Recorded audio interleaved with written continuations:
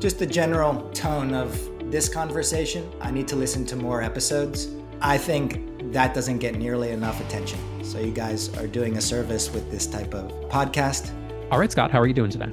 Doing well. The last week, what I think the saying is sometimes you're the bug, sometimes you're the windshield. And it felt like for a couple of weeks I was the bug on more days than not. But we've hit this groove here the last probably 2 weeks now where we're just everything is falling our way and is going really well. So those weeks are good and we celebrate them and high five as they come.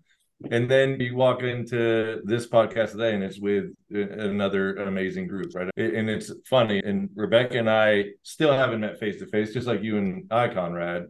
But it's amazing to see how well this comes together, right? We've never met. I met Steve right in February, and just how close we are and how close this industry pulls us is incredible. I am super thankful for today and just for every day with all of you guys. Yeah, no, I know the feeling that you're describing, that, that feeling, but the bad weeks make you appreciate the good weeks. So it's all good. Glad things are on the right track again and how to get back there when it needs to be. And I do think we've got some all-stars joining us here today, but let me go over to Adam and see how he's doing. Adam, what's going on in your neck of the woods? Yeah, doing great here. Summer is in full swing. We passed 4th of July. The Outer Banks is jam-packed. I was just stuck in traffic for much longer than I wanted to. But to build on Scott's thought there, Scott shared a post on LinkedIn talking about riding a wave, which speaks to my language for sure. And it's exciting when all of these things match up and you get on a great wave and you're able to ride it out. But the nice thing about waves is they keep coming. So as long as you're willing to paddle back out and get on the next one, there's going to be something else great behind it. And I think it's just a matter of trust in the process. And we've been doing that, I think, on this podcast. I think that all of this stuff just continues to line up. If you just continue to show up every day and take the next step, something good is going to fall into place. And I think we've seen that on the podcast. I think we're seeing that in our business ventures. And then definitely to the point of this episode, it's interesting the way all of these pieces end up fitting together. And this is episode 30. So this is Steve's return. He comes in and chats with us every 10 episodes. So we're happy to have Steve back. But we also grabbed Rebecca to join us on this one as well, because I think there's some very interesting topics that we'll dive into. And before we jump over to Steve and Rebecca, I'll just tie a couple pieces together as I usually do. So I think the pieces that we're going to try to tie together today are, one, a lot of the changes that we continue to talk that are happening in the industry. We continue to see it on LinkedIn. We continue to talk about it on this podcast. So we'll dive deeper into what we all see are those changes. How should we set ourselves up for success within those changes? And then the other piece that we've been talking about consistently is unreasonable hospitality. And we, Scott and I, have taken significant steps with our teams to head down that path of unreasonable hospitality. I know that Steve has been thinking along those lines. Rebecca is the one that I think introduced the book to us back in the day. So I think we've all got the similar mentality of, hey, this is something and it's probably the future of where this industry is going. So we'll dig into some of the changes and then we'll touch on unreasonable hospitality. Yeah, for sure. And you mentioned we've got obviously 2 guests joining us today. So maybe, Rebecca, we can bring you back in first, and then we'll get over to Steve here in a second. Rebecca, welcome back. How are you doing? And what's going on in your neck of the woods here today? Hey guys, thank you so much for letting me join you again. This is so much fun. I love books and I'm excited to talk about this book. And in particular, I was rereading it, that there's quite a few mentions of the word magic in there. And based on a conversation that Scott and I originally had about the influence of Disney, and now with Steve on the call, I'm really hoping that we can dig into that a little bit during this chat. Yeah, it's going to be great. Yeah, Steve, welcome back. It's good to have you back. I think 3rd time, definitely our most common guest, but that's a good thing in my opinion. So how are you doing? What's going on? And ready to dive in today. I'm always glad to be back on, and the number 10, 20s, and 30s seem to be a lucky number for me. I'm here down in Rocky Point, Mexico, getting to celebrate my birthday with some people, with my team that I absolutely left me some surprises. And just getting a lot of work done, trying to cram 2 months worth not being here into the past 3 days. And actually last night having a really great discussion on how the industry is changing and some of the things that we need to do as a company, as an industry, to make sure that we stay on track. Mm-hmm. Yeah, awesome. Maybe then I'll go back your way, Adam, to set us up a little bit further. Kind of what I thought here we would start with is, where are we at in industry now? Maybe not a lot has changed in the last 10 episodes since we've had Steve and Rebecca on previously. I know Rebecca was on a few episodes ago as well. But we're here in summer, we're in a different mindset, I guess, a little bit. So where are we now? Where are we headed? And how has that kind of culture war conversation that we had with Steve a while back impacted your thinking over the past month or two? Yeah, I'm still trying to get my feet under me with a lot of this discussion, honestly. And I think some of that has to do with the fact that we're having so many great discussions on the podcast about this. So we're getting a lot of different inputs from people that I trust their input. They've been in the industry for a long time. I love what their perspectives are. We had a great chat with Amy Highnote last week that started to open up some different ideas. So my perspective, and I'm definitely curious about where Steve's discussion was yesterday, and love the idea of dragging some magic into this, because I agree with all of those perspectives. But where I am, I feel like this is moving a lot faster than the industry and probably all of us collectively understand. I think that the changes are coming at us really fast. And some of them we know, some of them we might not be able to anticipate. And sometimes there are unintended consequences once these changes start. But I think AI is definitely one of those changes. I think the potential outfall of Vacasa is one of those changes. I think some changes around OTAs. I think direct booking. I think the pattern of booking, lower ADRs, trying to keep occupancy up, the shifting needs around the guest and the shifting needs around the homeowner. I think all of those things are coming together at one time, and the pace is really starting to pick up. So we're in the middle of summer, and the majority of this industry is focused on executing, focused on operations, focused on just making sure that guests and homeowners stay happy enough to come again. The challenge with that is that it's hard to plan ahead when you're stuck in that phase. And that is a challenge with this overall industry. It's so cyclical that if you get stuck in the ruts where you're stuck in the summer and all you're doing is executing and not planning, then you're going to be behind the curve once you hit the fall, and you're not going to be ready for the planning that should have taken place during the summer to execute as you hit the end of the year and then beginning of the year. And if you fall behind there, now you haven't planned for the next year. So I think that's a challenge overall in this industry, is just getting the cycles right and understanding the planning. And if you get too stuck in your business, then I think you miss those windows of opportunity to execute on some of these bigger things. So if this pace truly is exponentially getting faster and faster, and that might be all parts of our life, as Matt Lando told us a couple of weeks ago, he viewed it as changes is everywhere. And I don't disagree with that, but I think that focused on this particular industry, this pace is really increasing very quickly. And if we can't look around and understand what's happening, there's going to be some outfall that is out of our control. But I'm curious, Steve, what was your conversation yesterday about? Yeah, so it became a conversation really about around the dinner table about how even here in Mexico, the proliferation of Airbnb is hitting to the point where people are putting their homes in town on Airbnb and then moving out for the day or two. And the expectations are happening. And interestingly enough, it's maybe one of the first times I've really seen it at a very local level, at least that we're a place that I'm very intimately attached to, where the infrastructure of the city is unable to keep up with the demand on the infrastructure. And it's a struggle down here. And having to really sit down and think about what is the difference between a city in the town and a city and a property on the beach, and what's going to attract them. And is it really just a concrete box that just happens to have a pretty view, or is it our hospitality that's going to keep bringing people back, and the way that they're treated, the amenities they have, and letting people feel welcome and seen? Is that where the value lies, or is it something different? This kind of reminds me a little bit of what Amy was saying last week. Scott, I wasn't sure your perspective on this, but she said that a little bit. Oh, properties that are on the beach are doing fine. She was mentioning her local market that she has a little bit more knowledge in, the Gulf Coast market. And then stuff that was further back that wasn't on the beach, that's more residential, is not doing as well. And then I think she said something to the effect of, and that's okay, or that's expected, or that we should be okay with that. What's your perspective on that? Is that just the case that what was desirable 20 years ago, being beachfront, to Steve's point, is still desirable today, and that's what we should be focused on? Or should we be also thinking of expanding the pool of available rentals? And how does that tie in with Steve's idea of hospitality versus just four walls and a door and that kind of thing? Yeah, so I think it's a perfect tie. And I took what Amy said, and Adam knows more than anyone. I was taking studious notes while Amy was talking. But yeah, I think that's part of the normalization, right? There was the big epic Twitter article, right, where Airbnb was going down and this was 90% down. But to Amy's point, what she was saying is if you really localize it and go off the beaten path, that's where it's showing down. Mm-hmm. But she didn't see it as, hey, that's representative of the industry. She saw it as it's correcting itself. And I think, Conrad, it goes to where Steve was in its expectations. I think people expect oceanfront when they go to the ocean. That's what they want. And as soon as they can have it back, I think that's where they're going. And I think that's likely why we're seeing some ADR stay higher, some stuff lagging entirely.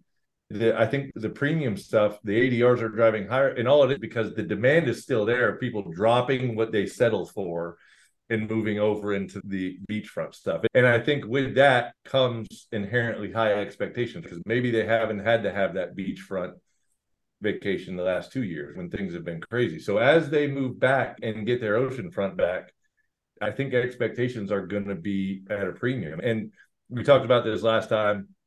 I offended someone. They took some of my posts as an insult when I've been saying, hey, service and hospitality has gone missing. It certainly is my perspective in Ocean City and Delaware. And I don't mean it of everyone's just walked away. And I thought Amy covered it very well. And then I had another conversation this week to cover it. If you really step back and see what's happened, right? You've got Vacasa coming in, you've got Airbnb doing their thing. With COVID, we all went remote. Most everyone now is direct to unit. And we've talked about this in the last several podcasts. We have almost zero face-to-face with these clients or with these guests, right? So you look at it and go, I don't care who you are. You can have the best tech stack. That takes you further from the customer, right? Face-to-face interaction with them. May all be good, but you're still removed from them. Then you take some of these other things, their expectations are coming higher. And I stand by, and it's not an insult, I stand by we've got to do something different as an industry to bring service back, right? To Steve's point. Once they're in the box by the ocean, you got to remember that they're going to be happy just to be back, but they're going to have paid a premium to be there. So now they're going to feel like I'm on the beach, but that's not enough. Now what's next for me? So I really think that's the plug-in now to everything else that we've been talking about. But Amy, I thought was spot on. And even if you look now in some of the LinkedIn stuff, right, the market's fine, everything's fine.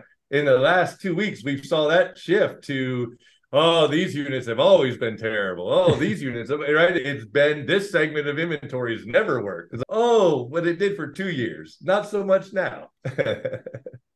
Yeah, that obviously makes it a little bit more challenging too. Everyone's, I think the expression is talking their own book, right? Whatever their sort of angle is, they're talking that book. And the person who posted said viral tweet that you're referring to, I think was talking his book, which was just completely misinformation. But Rebecca, let me go your way. I guess I'm curious, because I think from my understanding, you've been on both sides of this. You've been in the industry, but also you're a guest, you travel, you stay in properties too. Is the expectation matching what you're paying for right now if you were to go out and book a property in insert whatever leisure market here? Or do you think that it's something where people aren't getting what they're paying for, and then that's where the disconnect can occur? I paid $5,000 for a beachfront vacation, and all I got was an automated door code and a thank you text at the end, to Scott's point. I guess I'm curious your perspective on that. Yeah, thanks. So I think just starting off with the word luxury and like the expectation of luxury equals a certain dollar amount. And the book actually talks about the word luxury, meaning it's just more of more expensive, more extras, more and more, whereas hospitality is thoughtfulness. And I think that's the big difference that I'm seeing, is that if you want that more expensive, more everything, you can get it. You're not necessarily going to get a hospitality experience with that. So I think that if you work with a brand that's like maybe a lower price point even, but the hospitality is top tier, you're walking away from that feeling amazing. So I think it's a branding exercise that we're all going through. I remember when I first started covering travel, I would not stay in a hostel. The word hostel, you have not just bad connotations, but there were actual horror movies made with the word hostel in it. So like, where's the horror movie around Airbnb, right? So we're just learning that experience now, and it's a branding trial. So everything that you're talking about is the experience I'm having with the brand is what people are learning at this time, I think. One of my most viral, if we want to call it that, but most reach that I've ever gotten a LinkedIn post was my repost of a Hilton ad. I think it was Hilton. And it was them with their like, oh, it's going to be terrifying if you go book a short-term rental. I think the joke was they got there and then there was like like a doll, like sitting in a closet. And it was meant to be this like creepy kind of Halloween-esque type thing. And a lot of people shared it and put comments on it. And a lot of people said, oh, Hilton must be scared of us. The hotel industry must be scared of us because they're doing these kind of attack ads. I think they missed the point a little bit. The point of the attack ad was like, you don't know what you're getting when you book a short-term rental property. That was part of the hook a little bit. And no one's there to help you, because the last scene of that ad is the family having some kind of issue or something like that, and then walking to the front desk and someone's there. Hi, how can I help you? To your point of like thoughtfulness, like having someone there available to you that you can access by walking up to a front desk is more appealing. So maybe Adam, I'll go your direction because you've touched on a lot of these points already, but is there a way to replicate that? Is it a digital welcome desk, if you will? It's, oh, we're a message away. We are a support ticket away. Is it a phone call? Or should we just not recreate that at all? And it's up to us to do more outbound. I guess I'm curious your thoughts on that. Yeah, that's an interesting one. And I think that as an industry, I think we've all been trying to take the tech approach to that for a long time. Oh, we'll just add a text message. I think there's value in it, right? I think we should leverage tech to make things better. And Conrad, I think you've made this point. Tech shouldn't be something that is a negative. We should take tech to make ourselves better, make our operations better, make that client guest experience better. And I think there's opportunities for that. So to use that as an example, to think about it from a text message perspective or a follow-up phone call, yeah, I think there's a lot of value in that, to let them know, hey, we know you're there. We're here to help. There's some value in that. But I think that, to Rebecca's point, there's a next level to what we're trying to accomplish. And I think it's a next level that the guests, potentially homeowners, are going to grow to expect. One, because of the price that we're putting on some of these, and whether or not that stays high or maybe drops back down, it's still expensive. We talked about this last week. Amy was mentioning that she could fly to Europe for the same price that it would be to rent a home in Gulf Shores, Alabama. Those two things don't match up when you're going out to do that, unless the experience in the Gulf Shores or wherever we're talking about is exceptional. And I think the exceptional part of that is that hospitality piece that Rebecca is talking about. The price tag becomes relatively irrelevant if you come out of that experience thinking, that was amazing. What a great experience. They thought about me. They touched me at all the right times. They knew exactly what I was looking for. Everything I needed was there when I needed it without having to think about it. I think that's the part of the industry that we've got to get to, and we need to get there as quickly as we can. And it's interesting to hear you mention branding, Rebecca. And I think it's twofold. It's almost branding as an industry, right? We've allowed Airbnb to become the brand of this industry. When it's like Kleenex, and you get people who don't know the industry and they say, oh, I'm going to stay in an Airbnb. It's completely false, but that's the narrative that we as an industry have allowed to get out to the general public. And now they think Airbnb is doing something other than just listing on the site. That's all they do. They don't touch anything beyond just listing your home on a site. And you can hear Chesky talking about how he wants to build this travel community. Good luck. That's a huge concept. And the reality is, all you're doing is collecting a fee for putting a home on the internet and then having someone find it. Now, there's a bigger discussion around that we started with Amy last week that I want to get back to in future episodes, talking about what is AI and the future of search and direct booking and marketing actually bring back to the client. But at the end of the day, I think that this does come back to a branding exercise, and it's an industry branding exercise as well as a branding exercise for each one of the business entities. So on a local level, Scott and I are trying to do this. We're trying to make sure that we brand Casago Del Mar and we brand Travel Advantage Network so that the guests recognize that they're going to get a really exceptional hospitality stay when they're with us. It's not easy. It's going to take time. We're going to have to put processes in place. We're going to have to be very thoughtful, to Rebecca's point.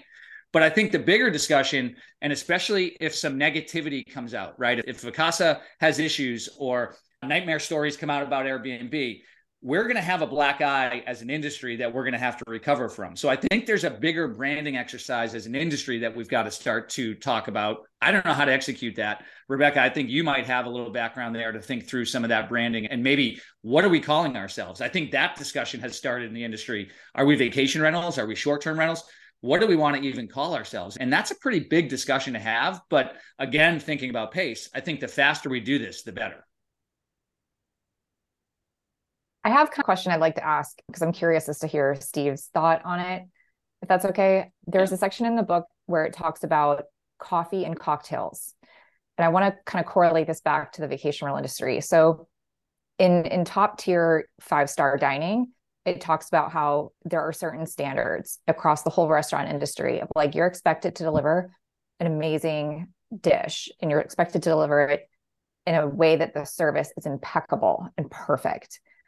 And that was a known thing across the entire fine dining industry. However, as the author Will points out, coffee was like Folgers during these experiences. It's like, how did we get to this point where this 5-tier, the 3-star dining, whatever it is, has amazing, impeccable service, food, everything, linens, and yet the coffee and the cocktails were like Folgers, and somebody was shaking a martini. Oh, like those two parts of that experience were just ignored, I guess I'll say, because a lot of focus went on the wine, a lot of focus went on the presentation.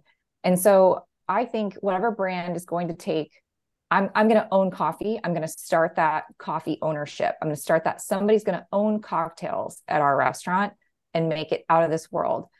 And he even said, like, somebody said, don't do cocktails. It takes 10 minutes to do one craft cocktail. It's not going to work. And he's, don't tell me it's not going to work. Figure out how to make it work. So I think whatever brand is going to own that coffee cocktail, and what is that, by the way, in the vacation rental industry? What is that Folgers version that we're still all doing that needs to become a pour over? What is that in the vacation rental industry? And whatever brand's going to like own that, I think is going to be the breakout star. Yeah, it's a good question. And I think to get a good grasp on it, you have to understand the history of what's happened in our industry. At least from my perspective, 20 years ago, coming in here, it was all homeowners who had a place on the beach or in the mountains. They loved it. They bought it because they wanted to stay here also. They loved the city. They would find somebody who was a local person to hand out keys. We got to see everybody. We answered the telephones because there wasn't anything as direct books at the time. You actually had to answer the phone and take reservations. And you got to talk to them about why they were coming. And they tell you stories and you get to know these people. And it started to shift slowly with the OTAs, but really where the market shifted was at the beginning of COVID and heavily into investors where people are buying multiple properties. And it accelerated the choice of us as an industry, whether we were going to have efficiency over relationships. So the relationship portion of the transaction died to efficiency. There's a code, check in, there's automation, it's going to automatically send you text messages. There's a process that happens automatically, and we're suddenly very robotic and efficient, and it's just happening. People are checking in, checking out, and every time I'm making money. And people are buying 1, 2, 3, 4, 10, 20 properties of their own and never know who their neighbors are, never know who the guests are, just make sure the property's checked in and cleaned and ready for the next person. And it became this highly robotic system where the efficiency was chosen over the relationships that happened there.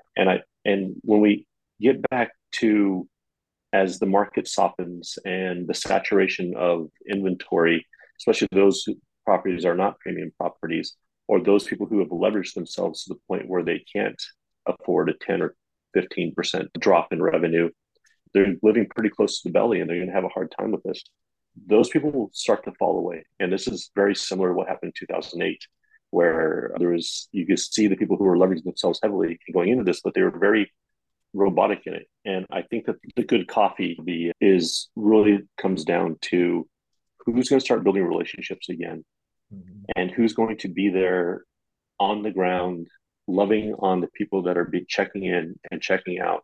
And I think that takes, for me, and what I believe is this is still a locals game. It does have a tech element to it because the tech makes us bionic and allows us to operate at efficiency while still touching people. But you're gonna have to have people who have ownership and a deep commitment on the ground, who's going to clean the properties, who's going to call the guests, who's going to check in with the homeowners, who's going to reach out and make sure that this is more than just a process in which somebody gets to check in and out of something pretty. It's doing more and being more thoughtful is the coffee or the cocktail that has to happen. Not just more of more, like you said. By the way, I actually had the book open that exact page when you said that. It's funny that you said that. It's like, she must be seeing my book. But it's not just more of more, which has been going on. Hey, bigger house, more money, more efficiency, go directly to it, go directly after it. You don't have to talk to anybody, but more thoughtfulness. How do we make you feel welcome? How do we make you feel seen? How do we make you feel heard while you're here? How do we make sure that this is something in which we know that it was your anniversary and you show up? How do we make sure there's a sign on the door or on the counter that lets them know that we care about them, not just the process? I think that's the secret mix that has to happen. And you can't do that from a centralized location. It just won't work. You have to have somebody on the ground who is a deep believer in exactly what the mission is, which is hospitality. Scott, I think you've touched on a few weeks ago or a few episodes ago, we talked about you were like almost deputizing people on your team to be able to have a little bit more leeway to create more of these experiences. So maybe, I guess I'm curious, your practical application of what Steve just said. Is it just that? Is it just, hey, you have the authority, person on our reservations team or person on our boots on the ground team to do that? Or do people take that and run with it? Or do they need a lot more hand-holding and direction to make that a reality? I'm just curious. Yeah, so it's a great question and really a great follow-up to yesterday. We invited everyone to join us on transitioning to the art of hospitality, or the unreasonable hospitality. And we've been working on it. So we've been talking about this since before Keystone. Keystone really pulled some elements together for us.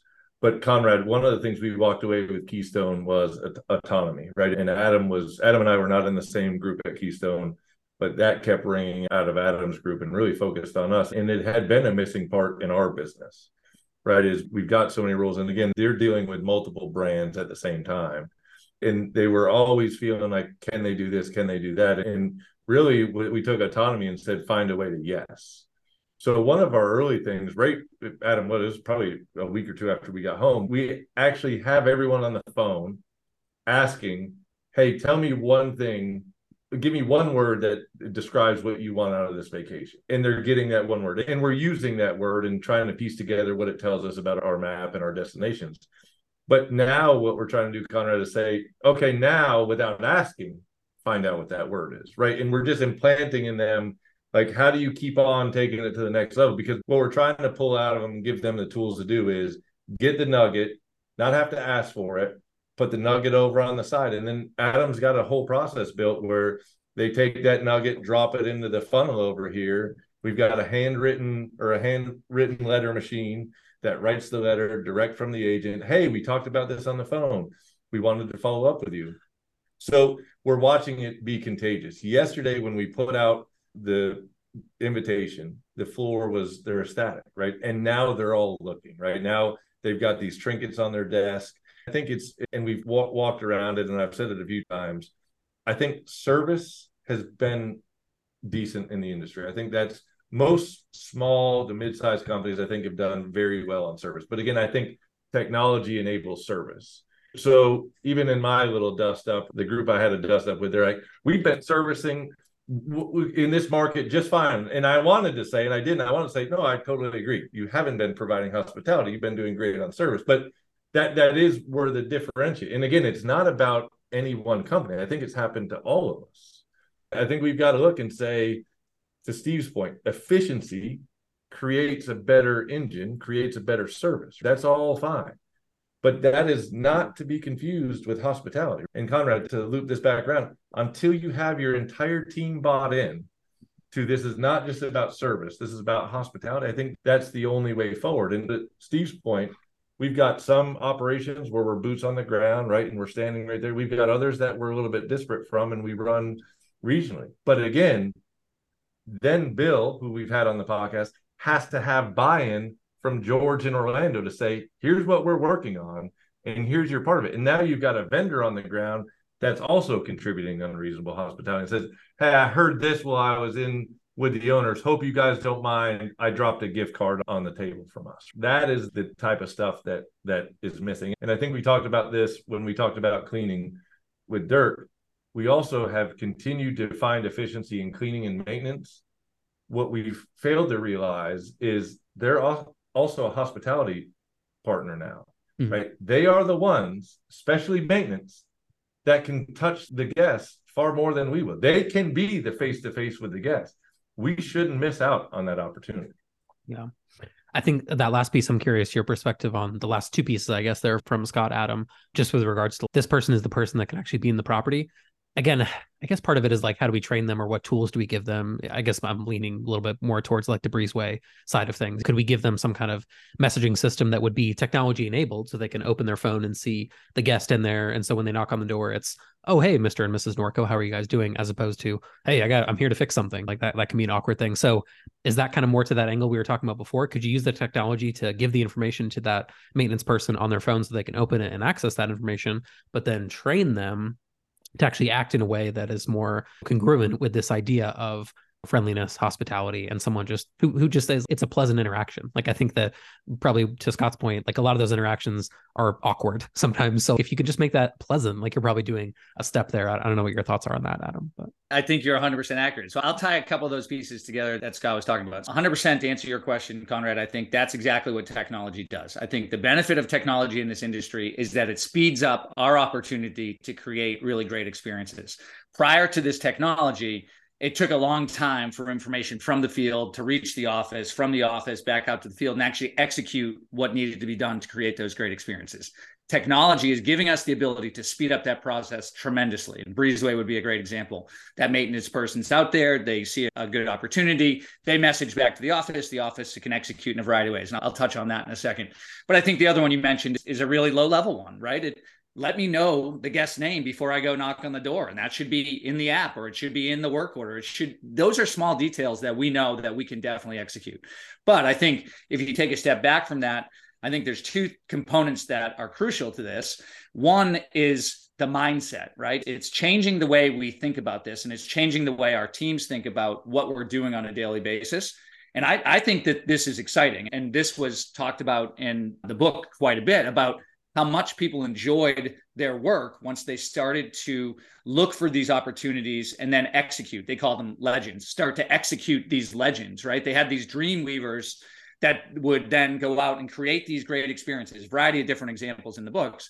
But we have that opportunity every day. Our teams are on the phones with these people for an extended time. Our people are seeing them in the properties. We have opportunities. If we just slow down just a little bit and have a discussion and actually seek the opportunity to build just a small relationship and try to pick out little nuggets that we can say, hey, they mentioned this, they've never done whatever, found a conch shell on the beach. You know what? I know where I can get one. I'm going to bring it back to them. That is such a small detail. And again, not luxury, to Rebecca's point. It's not more for the sake of having more. That's thoughtful. Might not cost anything. I've got 15 conch shells on my stairs. I could walk outside and bring it to the guest if they happen to mention that. So it's small details like that. So to go back to what we're doing practically within the business, Scott mentioned these invitations. So we actually created an Unreasonable hospitality invitation that had all of our company guidelines around it, or our core beliefs. I'm not sure what we're calling them now, Scott. But anyway, our driving force behind all of this. And associated with those were 6 trinkets. So we gave them an invitation to join us on this new journey, a new way of thinking about the business and looking at the business. And then we gave them a small gift associated with each one of those core beliefs. So to Scott's point, they're keeping them on their desk. They're excited. So now throughout the day, as they look up, they get to see these small things: Rubik's Cube, Prism, Compass, just small things to remind them of what we're doing and why we're doing it. So as they're having these discussions, they can start to look for those small pieces. And I'll give you a good example that came up maybe a week or so ago. Someone emailed in and said that they had paid a pet fee, but the pet had passed away and they wanted to wipe away the pet fee. So first of all, obviously, yes, no pet fee. But the next thing we did is we went out, the person who had received this on our guest services side took the initiative. And again, from Scott's point about autonomy, this needs to be something that everybody's thinking about and doing on their own. And we need to have processes in place so that once they have this idea, they can then give it to the right person that can execute, the dream weaver, as they called it in the book. So the person who took it then took the initiative to go out and find a gift that we could then give that guest. So when the guest arrived at the house this week, they had a gift waiting for them saying that we were sorry for their loss. Nothing that they had known about, just something that we could surprise them with. But I think those are the small details that were really highlighted in the book that changed it to be the #1 restaurant in the world, and not just focus on coffee and cocktails, but really focus on those small details. That's amazing to think that we could adjust not only our business, but adjust the entire industry if all we do is slow down and listen and build a small relationship and just look for that one thing that they say that's important to them and then try to give them that one thing. And to Scott's points, find a yes. So our whole goal is listen, build a quick relationship, find a yes, and then try to execute on that yes. Now, we're still building out the processes, but that shows you those steps that we need to take. The front line needs to be listening. They need to be building that relationship. Then the front line needs to pass it on to the support teams and the processes so that we can then execute out in the field. And this goes back to where Rebecca talked about in the beginning, and it's the magic. I think the all lies in the magic. To have a guest not even realize that they told you what they wanted and then you delivered, that's magic. Yep. If you can pick it up and they go, how the hell did they know that? Game over. You checkmate one. The next step is they're coming back to you. And I get goosebumps just thinking about it, because I think that's the hook. Have these moments, owners, partners, guests, where you can have a conversation, not ask and go, oh man, I know the one thing to do for Rebecca. Right. And then when Rebecca gets there, it hits and she goes, I don't even know how they knew this. Yeah, I was gonna go your direction, Steve. I think it was the first episode that we had together. We talked more about leadership and how you get the team to buy into what I think we were talking about. There's a list of values that every company has. They say they care about X, they say they care about Y, they say they care about Z, but then you go see the reality of it and it never matches up to that. So the classic, your call is important to us while you're on hold for 40 minutes. My call must not be that important, because if it was, you hire more people and answer the phone when I call. So back to this kind of core idea, it seems like Adam and Scott are already putting in place very, again, practical, tangible things that blend, in my mind, what makes the most sense here.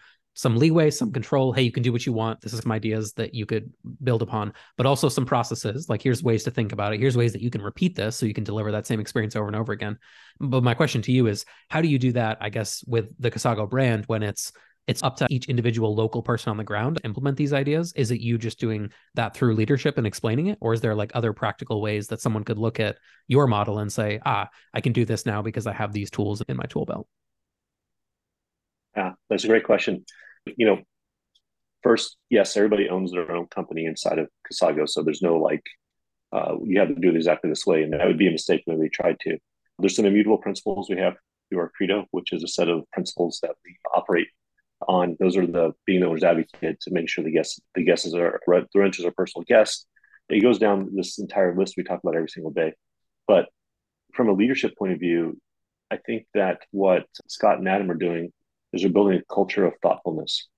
And as you go out and you build a culture of thoughtfulness, and I really think thoughtfulness is just another word for hospitality.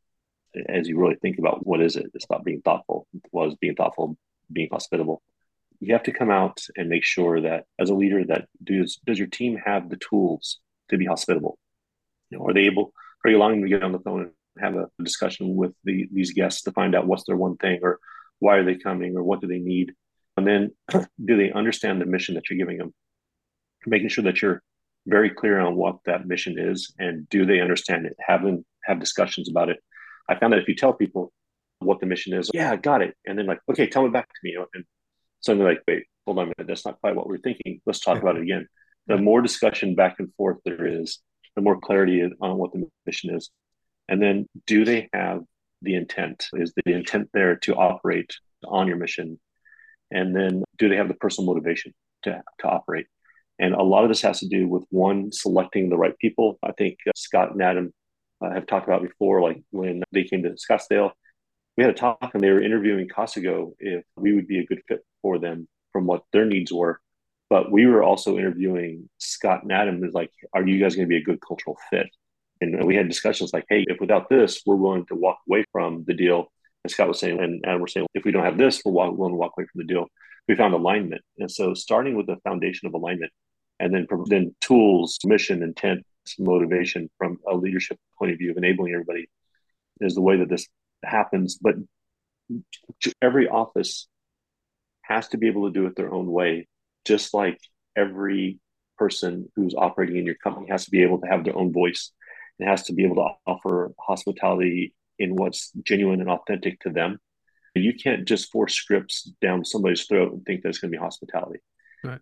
You have to pick the right people, give them all the tools, make sure everybody understands the mission, make sure everybody's aligned, and then allow them to go forward. And they may fall off some curbs. That's okay. Let them fall off a few curbs so they don't fall off the cliffs. And we all are learning and twisting our ankles and falling down and dusting our knees off and getting on with it.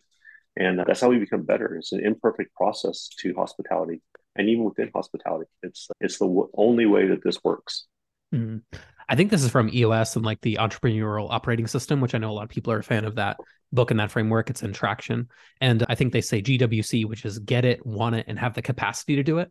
And I think that kind of speaks to what you were saying there a second ago, Steve, because sometimes if they don't get it, then how are they ever going to execute upon it? In fact, it's impossible because they don't understand what they need to do.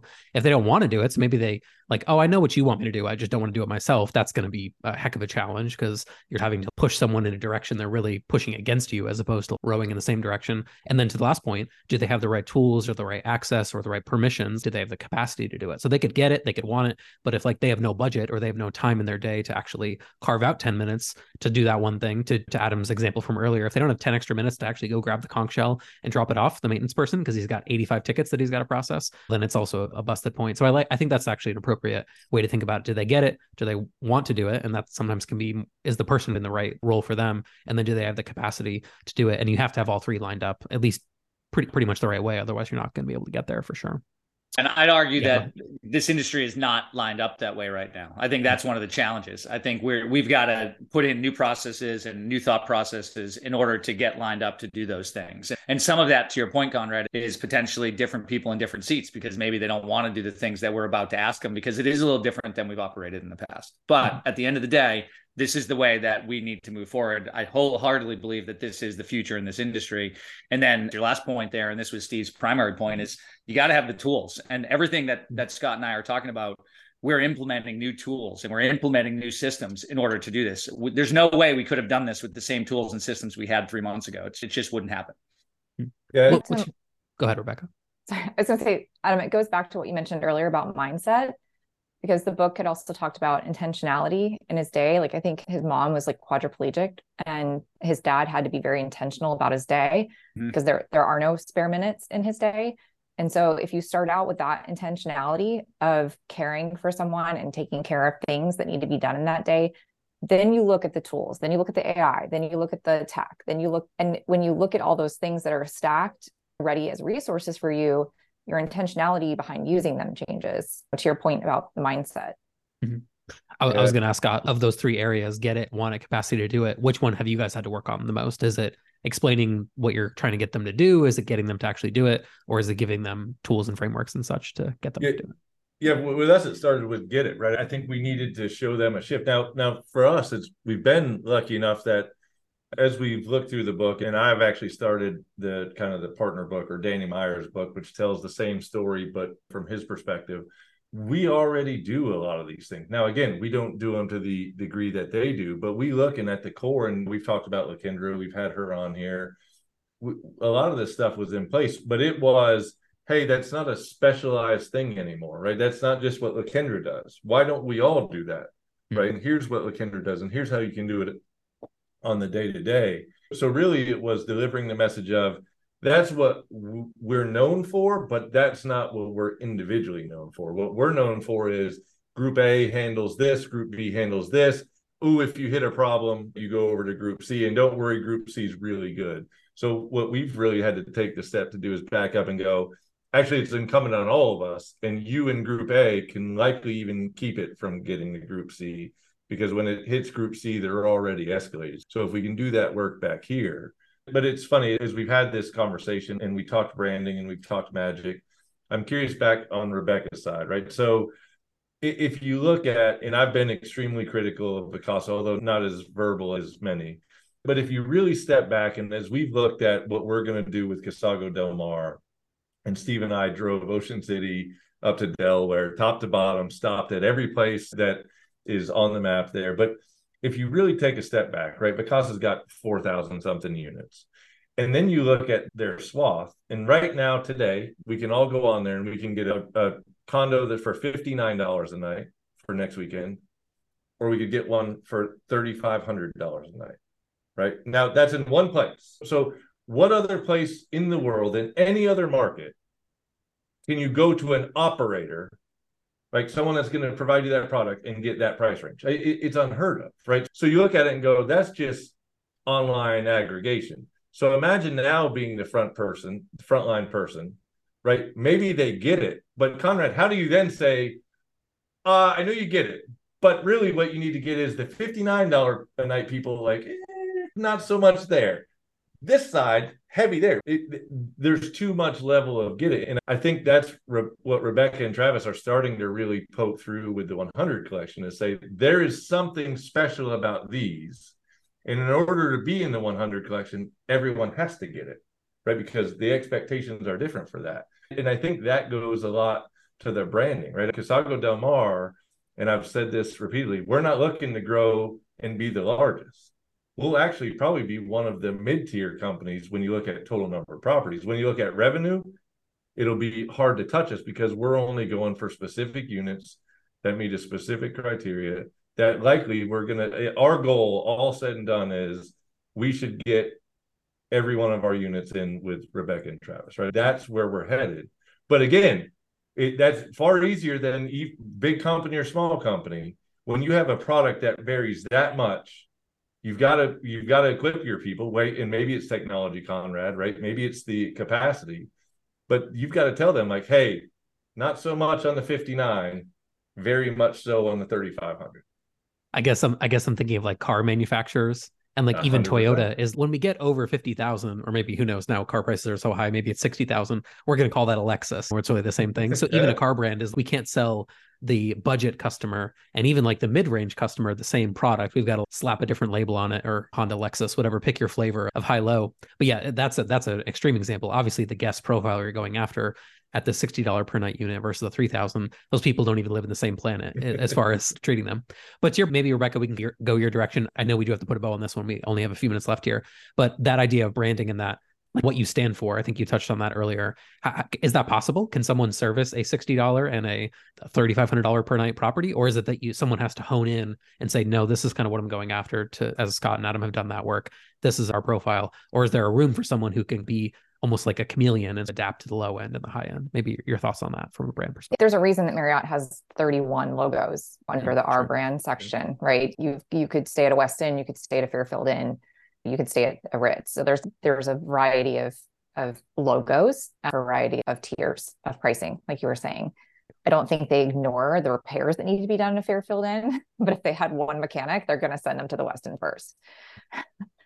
But yeah, for the 100 collection, it's about thoughtfulness. It's about hospitality at its core. That's why you will not see the word luxury anywhere on the 100 collection website, because it is about hospitality, 100% through and through. And so you will find a 1-bedroom in some locations that's like cozy, and then you will find like a 10-bedroom in some places that's just expansive. But no matter which location or which brand you decide to stay with, you're going to have a top tier hospitality experience that will bring you back. So that's ultimately the goal. And then of course, industry wide, we're hoping to inspire others, like Scott was saying, to set that like idealistic, inspirational goal of reaching that gold standard. And just to circle back on the Disney thing, sorry, I can't help it. I grew up in Orlando. The level of attention to detail, I've seen that in a lot of what Casago is doing. That is what lasts. You get a culture, you get a company, you get an ethos that is that dedicated to, I don't want to say perfectionism, but close and detail and caring about the thoughtfulness. That's what lasts through generations. Disney's 50-year, 75-year anniversary, that's what will last. Yeah, right on. Adam, maybe I'll go your direction. Anything else that we should be, it's hard to end the conversation, I guess, because there's so many more layers to keep. It's like an onion. It's like we can keep peeling back additional layers and keep finding additional talking points. But your thoughts or anything else that we should be thinking of before we let Rebecca and Steve go for today? I think the good news is that we know we're going to have Steve back in 10 episodes. So we can continue to peel back this layer. And I'm sure we'll be talking with Rebecca again here soon. The only one that I've got, and this is not nearly enough time to talk about this, but I'm curious because we've got Rebecca on here. You talked a little bit about it on LinkedIn, and I mentioned it earlier in the episode. What do you think we should be calling ourselves as an industry? That is a really good question. And it does come down to semantics. I think people are self-identifying with vacation rental as a destination market. I think if your company is in a destination market, you are a vacation rental company. I think if you are in a market that is maybe more urban or more rural, or you're skip hopping around Europe, then you have the mindset of being a short-term rental because you're just going to get a let or a flat and head out. That's the mindset that I've seen. And I don't know that we need to come up with one word that we all say for all of this. I think if we just get around the word hospitality, then the secondary term is vacation rental. The secondary term is short-term rental. The numero uno word is hospitality. I'm right there with you. I think that's a fantastic way to think about it. That's the way it's all almost naturally happened anyway. Those urban areas call themselves STRs. The beach markets call them VRM. So yeah, I'm right there with you. And I think to your point, what we should all come back to is hospitality. We should be just beating that into everybody over and over again, hospitality. Right on. Yeah, Steve, thank you for coming back. I don't know if you agreed to that 10 episode thing or we just agreed for you, but I like it. So I'm all for it. And of course, thank you, Rebecca, as well for coming back. This was a fun one. We got to meander through a lot of things and we appreciate it. What we also appreciate is when people leave reviews. So if you've liked what Rebecca had to say, or Steve or Scott or Adam, definitely do leave us a review on your podcast app of choice. That helps us out quite a bit. And then more people can listen to what we're saying here. So thank you ever so much for listening. We appreciate it. And we will catch everybody here on the next episode. Thanks so much. Bye.